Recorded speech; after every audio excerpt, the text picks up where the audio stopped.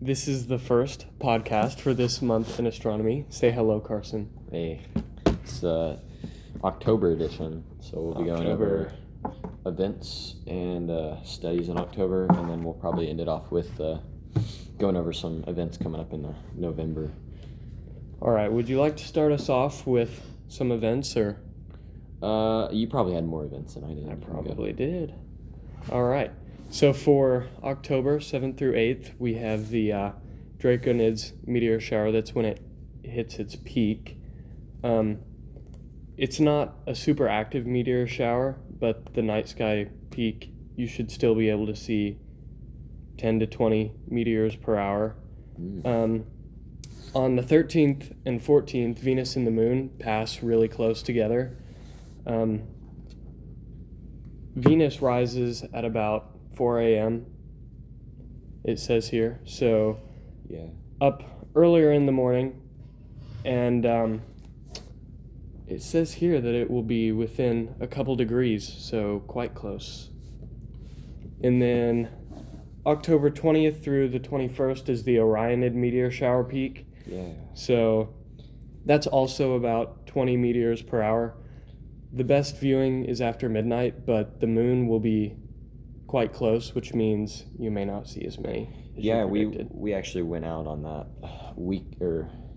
on Wednesday, I think it was. Mm-hmm. We went out and did our observations this month, and we looked for it, but the city of Fayetteville's light pollution was But you too did much. spot one. I did spot. You did spot one. I spotted one, but for the most part, the city of Fayetteville was blocking out our view of Orion and the meteors. Yes.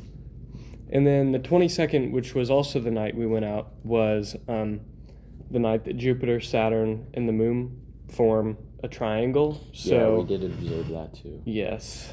I think I have a picture I took as well that I can attach. And it says that on Halloween there was a rare full moon, which I've had friends that were freaking out about the full moon on Halloween. I thought that was funny. Yes, it was a blue moon. So the second full moon in the month, which is nice. Very cool. And the last time a full moon was visible to everyone on the world in Halloween was 1944. So this was a long time ago, and it won't happen again till 2039. So we've got some time to wait. Yeah. All right, would you like to move on to... Yeah, so October studies in theoretical physics and stuff. So Betelgeuse is smaller and closer than first thought. A study was done looking at Betelgeuse after it was pulsating, and it had dimmed twice since 2019. And this prompted speculation that it could explode soon. So studies were, the star was reevaluated, and they found out that it is 25% smaller than they originally thought, and it was only 503 light years away from us. Oh, actually, I had that 25% closer than we thought, and it doesn't say how much bigger it was, but it's 750 times the radius of our sun. So, yeah, and they're speculating that with their observations and stuff, they're giving it about 100,000 years before it eventually explodes. That's a lot later than what they were predicting earlier, wasn't it? Yeah. Yeah. Well, we'll have to wait a little while for that one as well. So was there a shrink in size of the star? Yes, there were. It says it was only 750 radius of the sun. I don't know exactly how big they said it was originally. So I wonder if the size decrease could be because of it getting ready to explode, or if that's what they were saying. They just their initial measurements were just wrong. Yeah, their original comparison was saying that they suggested it was bigger than the orbit of Jupiter, and then they're comparing that to 750 times the radius of the sun. And so, okay, not exactly sure how that adds up, but nonetheless, it's smaller than we originally thought. Nice. And then on October 23rd, NASA's, I don't even know how to pronounce that, but their mission team received on Thursday images that confirmed that one of their spacecrafts had landed on an asteroid and had collected a significant amount of material. It says 2 ounces, which is like, I don't know, that's like 60 grams. So that's really not a lot. You would expect it to be more. Definitely. But, I mean, for the amount that they can collect with the tools that they have on that lander, I mean, that is a lot for what they have. Very cool. So this material, this was like, they sent this spacecraft out there, and the main goal of the mission was to acquire at least 2 ounces of material, but they predicted that it would take a lot longer than it actually did. So it was quite surprising, actually, when they got these images back that said that they had collected enough material. So does that spacecraft go and find other asteroids to do it, or is this just a one-time deal? Do you know? It's probably just a one-time deal because it would be very difficult to relaunch the space thingy mabob. Yeah. So, all right. We had also found an article on scientists' research on lithium-rich stars, which had originally been thought to be red giant stars, but they are actually considered red clumps. Red clumps? Yes. The difference is mainly just in the heartbeat of the star and the core difference. And so from what I've read, the lithium stars have just a helium core burning, but which makes them a red clump, I guess. And the regular red giants are without the lithium richness, have hydrogen burning around helium core. So I'm guessing that affects the heartbeat of the star, which gave them like a difference. Do you know how they detected this? The change? I'm assuming, I think I read it was through waves. I'm not sure exactly what waves it was from, but they focused on them. They couldn't immediately tell visually the difference between red giants and clumps, but they found some lithium stars and did some more research on those. Interesting. Yeah. It says only 1% of the total number low mass stars are actually lithium rich. So really, it was so they're quite rare. Yeah, they are different. Interesting. For sure. And when was that posted? They posted it on October 5th in Nature Astronomy. All right.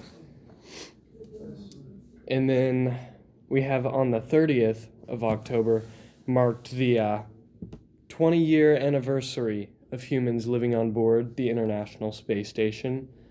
The space station is still in great shape, better than NASA actually thought it would be at this point in time. So, being that it is so complex, and obviously we spent a lot of money on it, NASA is very glad that it's doing well. Is that because of like space debris and stuff running into it?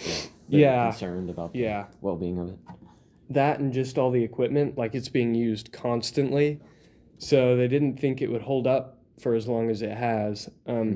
Since it flies at like 17,000 miles per hour just around the planet, any little collision it has with anything does a lot of damage. So we are very lucky to have it still in great health. Very nice. You ready to move on to November? All right. Well, I actually have one more article that I've read. This one I'm very, I don't know. It's hard to comprehend for me. I don't know much about black holes and understand them very much, but they found using telescopes, scientists have found galaxies trapped in the web of a supermassive black hole. So, from my understanding, the black hole is fueled by gas. Gas is in the around it, and it looks like a spider web. And those gases remain around it and feed it. And there are several galaxies that are within it, and most impressively, they've said that it happened less than a billion years after the universe was formed.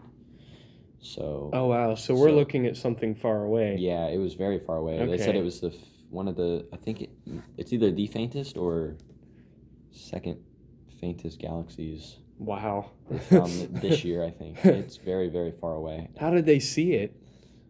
They actually had, I think it was a 7-hour observation with multiple of the highest. There's a long list of telescopes they used. Wow, so they used a lot. That's really cool. They had a very long observation period too, and they did that because they wanted to confirm that there was a black hole there. So they were studying the galaxies there, and 4 of them led them to believe that there was a supermassive black hole in the middle of that. So very cool. Wow, that's cool. Yeah. Well, I'm ready to move on to November. All right. Do you have events pulled up, or? I have a few. Okay. So I guess I'll start off then, and we'll kind of go from there. All right. So on November 4th, we have the moon, and it is passing the shoe buckle cluster, which would be all night. Yeah, I see that. Yes. This is kind of something you have to wait for each year. It happens around this time. And then November 5th, we also have the Southern Taurinids meteor shower. It looks like the peak for this will be around 1 a.m. and you will get around 10 per hour, which is pretty low, but I mean, you can't expect much from the Taurinids. And then November 8th is going to be your last quarter moon, so that just tells you where we are. And then November 12th is the Northern Taurinids meteor shower, which is 15 per hour, so up a little bit from the past shower. Also peaks around 1 a.m. All right. It says, I found that Mercury is at its longest, or its greatest western elongation. Nice. In the morning, so I'm guessing, does that mean it's visible? It says it's 58% illuminated. Waxing gibbous phase, too. Ooh, that's interesting. Nice. So is that on the 12th? That's on the 10th. On the 10th, okay. Of November. Oh, yes, you're right. Also found another interesting one. On the 15th, Mars appears to reverse direction. Oh. And that's, I thought that was interesting. It reminded me of one of our lessons earlier in the year in this class where we were learning about the pre-Renaissance astronomers and some of the goofy things they did to try to evidence or proof of why Mars did that. And so they were just doing random loops. Some of the planets were in their diagrams. I thought that was kind of funny. Yeah, but and it looks like what this is. It looks like it's actually, so in November 15th, this would be when the ending of that retrograde loop actually happens. So that means it's been in retrograde, it's been going backwards, and then on the 15th is when it resumes its prograde, which basically means it's moving how we expect. I wonder when that started. It doesn't really say here. No, it doesn't say when it starts. We can find out. Easy. Why don't you go ahead and look that up? On the 17th of November, we also have the Leonids meteor shower. This is actually a lot of meteor showers for the month of November. The peak will come at around 2300 GMT on Tuesday. It doesn't say... 20 meteors per hour is what is predicted. All right, so going back to the Mars's reverse direction, it says the retrograde starts on September 13th, so that was actually a while ago. Okay, yeah. So then until the 15th is whenever. Yeah, so it's in retrograde for, what, about 2 months? Yeah. Yeah. Huh. Cool. And then, let me see, there's something else as well. So that Neptune does the same thing, but on a much smaller scale, and definitely the early astronomers were not able to see that. But same concept. November 28th is whenever Neptune changes its course. So nice. That's about all I had. Do you have anything else? One last thing. So on Monday, which is November 30th, there will be a full beaver moon and a penumbral lunar eclipse, which the maximum will be at around 9:44 GMT. Since it's penumbral, it won't turn fully red like you expect during lunar eclipses, but you will see the Earth's shadow go over it. So 83% of the moon's disk will be within the Earth's penumbral shadow, so it will darken significantly in the sky. What time of the day is that? So it it peaks at 9:44 GMT, and then it ends at 11:53. So. Cool. Well, I think that's it for this month in astronomy podcast, volume 1. Yes, volume 1. There will be, and we will get McCrae on board for special guest next time appearing. Special guest, of course. Well, it's been fun, and it has. we'll see you guys later.